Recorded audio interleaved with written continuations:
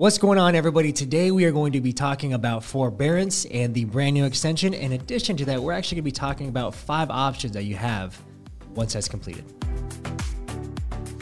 Hey everyone, I'm Josh Zuniga, co-founder of the Inside View Real Estate Podcast, where we give you bite-sized pieces of information and give you an inside look on all the major topics, whether you're an investor, buyer, seller, or flipper. Stay tuned.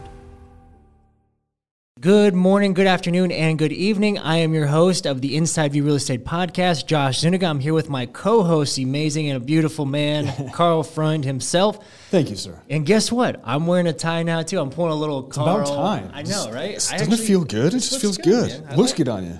It has flowers. Nobody has flowers. I was like, I'm going to definitely wear the one with flowers, right? Awesome. Well, welcome back to the show, guys. Today, we really want to dive into a topic that we've touched on before in one of our previous podcasts. We want to give it maybe a little bit of deeper dive and also give you some options that are available to you, and that is forbearance. Yep. Why would you use forbearance, though?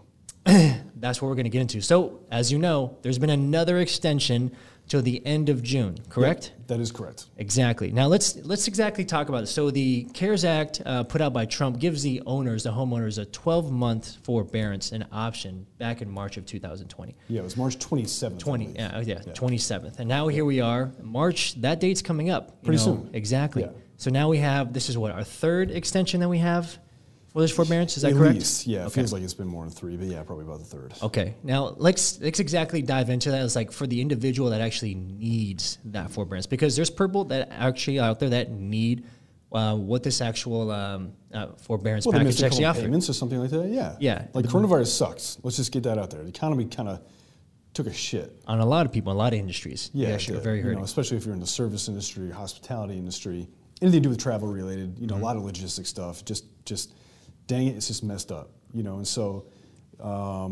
if you've missed a couple payments, the options are good. You're gonna have to pay the piper at some point, right? Yeah. Like shit's gonna hit the fan. You're gonna have to pay somebody or take some kind of action so that you don't get foreclosed on. And what would that be? Obviously, forbearance. Yes. So, talk to me. What would you do? Like if you were in forbearance, like, look, you haven't made payments in, 12 months because coronavirus just wrecked your shit. 12 months ago, you lost your job. You haven't had a whole lot of income. You're surviving on unemployment or some kind of economic security program. Like, what are you doing? John, Yeah. What is Josh Zuniga doing? And this is going back to the options, guys. Because obviously, there's a lot of individuals that needed this program, and it's actually helping them, putting their families in a good situation that they wouldn't necessarily have unless the government actually stepped in and gave them this money or gave them this relief, essentially, delayed relief. For what is the way I can see it. So.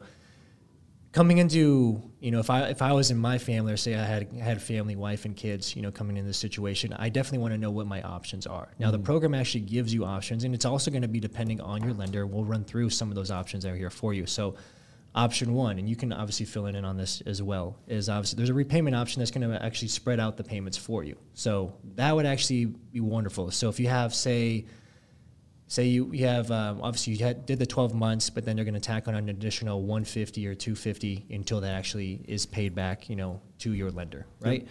You actually have the loan modification. So you're actually going to speak with the lender and actually see exactly how the loan is going to be restructured in order for actually you to be making those payments back.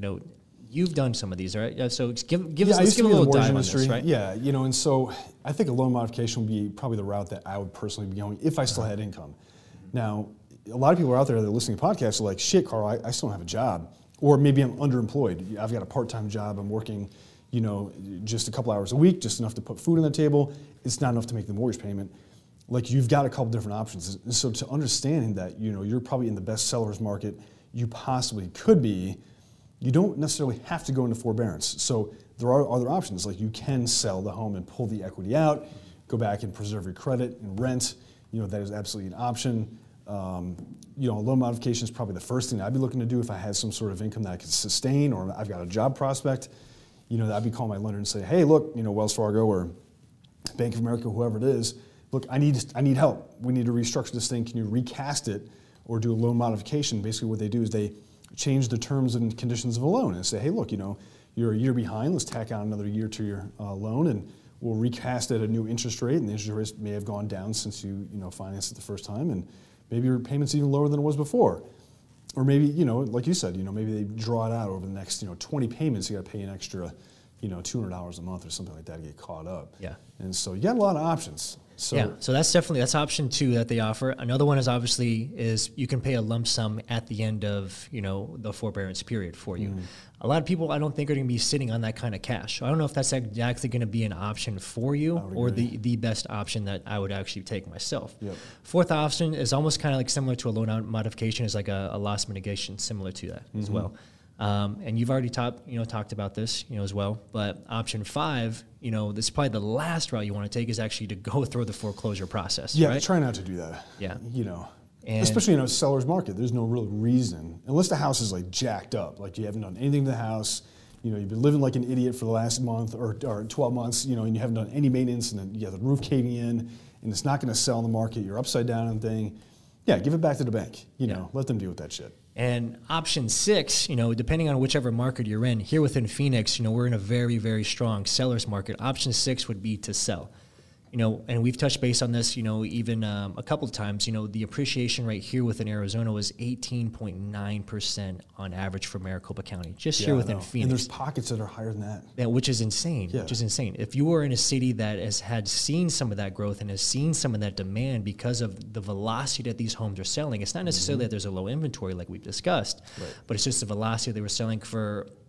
As an example, I believe there was a stat that I read the other day. For every house that's for sale here within Arizona, there's 24 buyers. Well, who called me 2 minutes before this podcast? Mike Anderson. Mike Anderson. Let's talk about Mike's open house real quick. So those of you who don't know who he is, he's one of the agents that works at Ken James Realty. And he called us and we put him on speakerphone and we were talking. And he's like, holy shit, we had 200 people come through the open house today.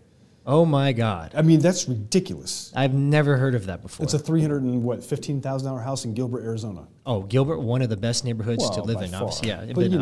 But but to have 200 people trying to get into an open house, how do you even sort through the office? That? Yeah, how do you've got to get like an that? Excel spreadsheet to figure that out. Right? Like, you can't. Yeah. That's you need ridiculous. a bouncer at the front, like just checking them in. I mean, you need a front door. Yeah, guy. Exactly. $5, come in. Totally. Yeah, you start charging people. Yeah, that's a good $1,000. thing. That's a good idea. Start charging people. So I think in my opinion, and I'm a very humble guy. I'm a very, very conservative investor.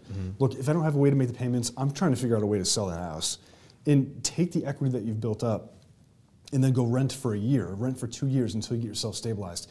Take that financial pressure off, so you're not taking the first job that comes, up to you. So it's like, it gives you many options. It gives you that buffer. It gives you time to make decisions that are in your best interest and better for your family. Yeah. Yeah. And going back to the saying, guys, if you have the ability to sell and you're in a market that's very, very strong here, like within Phoenix, highly recommend that you explore that option and see exactly what it is. Even if you just moved in a year ago or 18 months, I guarantee there's enough equity in there where you can be able to still pay the fees and just maybe even still walk away with a little bit of money. The last thing you want to do is put yourself in a situation to where, maybe ego or pride comes in. You put yourself in a situation that's not good, for you, and it's going to actually hurt you financially. Yep. Like I said, talk with a professional. Carlo and I, we can definitely Josh be. Yeah, or I. What's your cell phone number? Exactly, 623-221-8668. It's going to be in the description below. Just saying. We can sit down with you and exactly go over what a net sheet's going to look like and how much you're going to be selling this house for, what are the expectations, what are the fees, and how much you're going to actually be walking away with. And I kid you not, I'm going on a listing appointment tomorrow. I had a client that purchased a house for $400,000, and the market is insane. They could probably sell it for $600,000 today.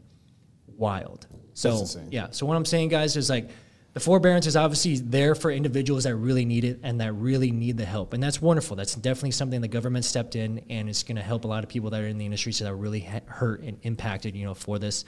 But if you guys are in a situation where that forbearance period is going to be coming up here within June 30th, and you don't have any options after that, the job still hasn't come back, and the money's still not flowing, definitely sit down and see it with a professional like myself or like Coral, and we can exactly explain the details and what it is to sell and actually put you in a better situation. And like he was saying, you can even rent for a year, maybe 18 months or 2 years, and get yourself back on your feet. But until then, guys, thank you so much for tuning in. We'll see you on the next podcast, and we're going to talk about our iBuyers. So stay tuned. Love you.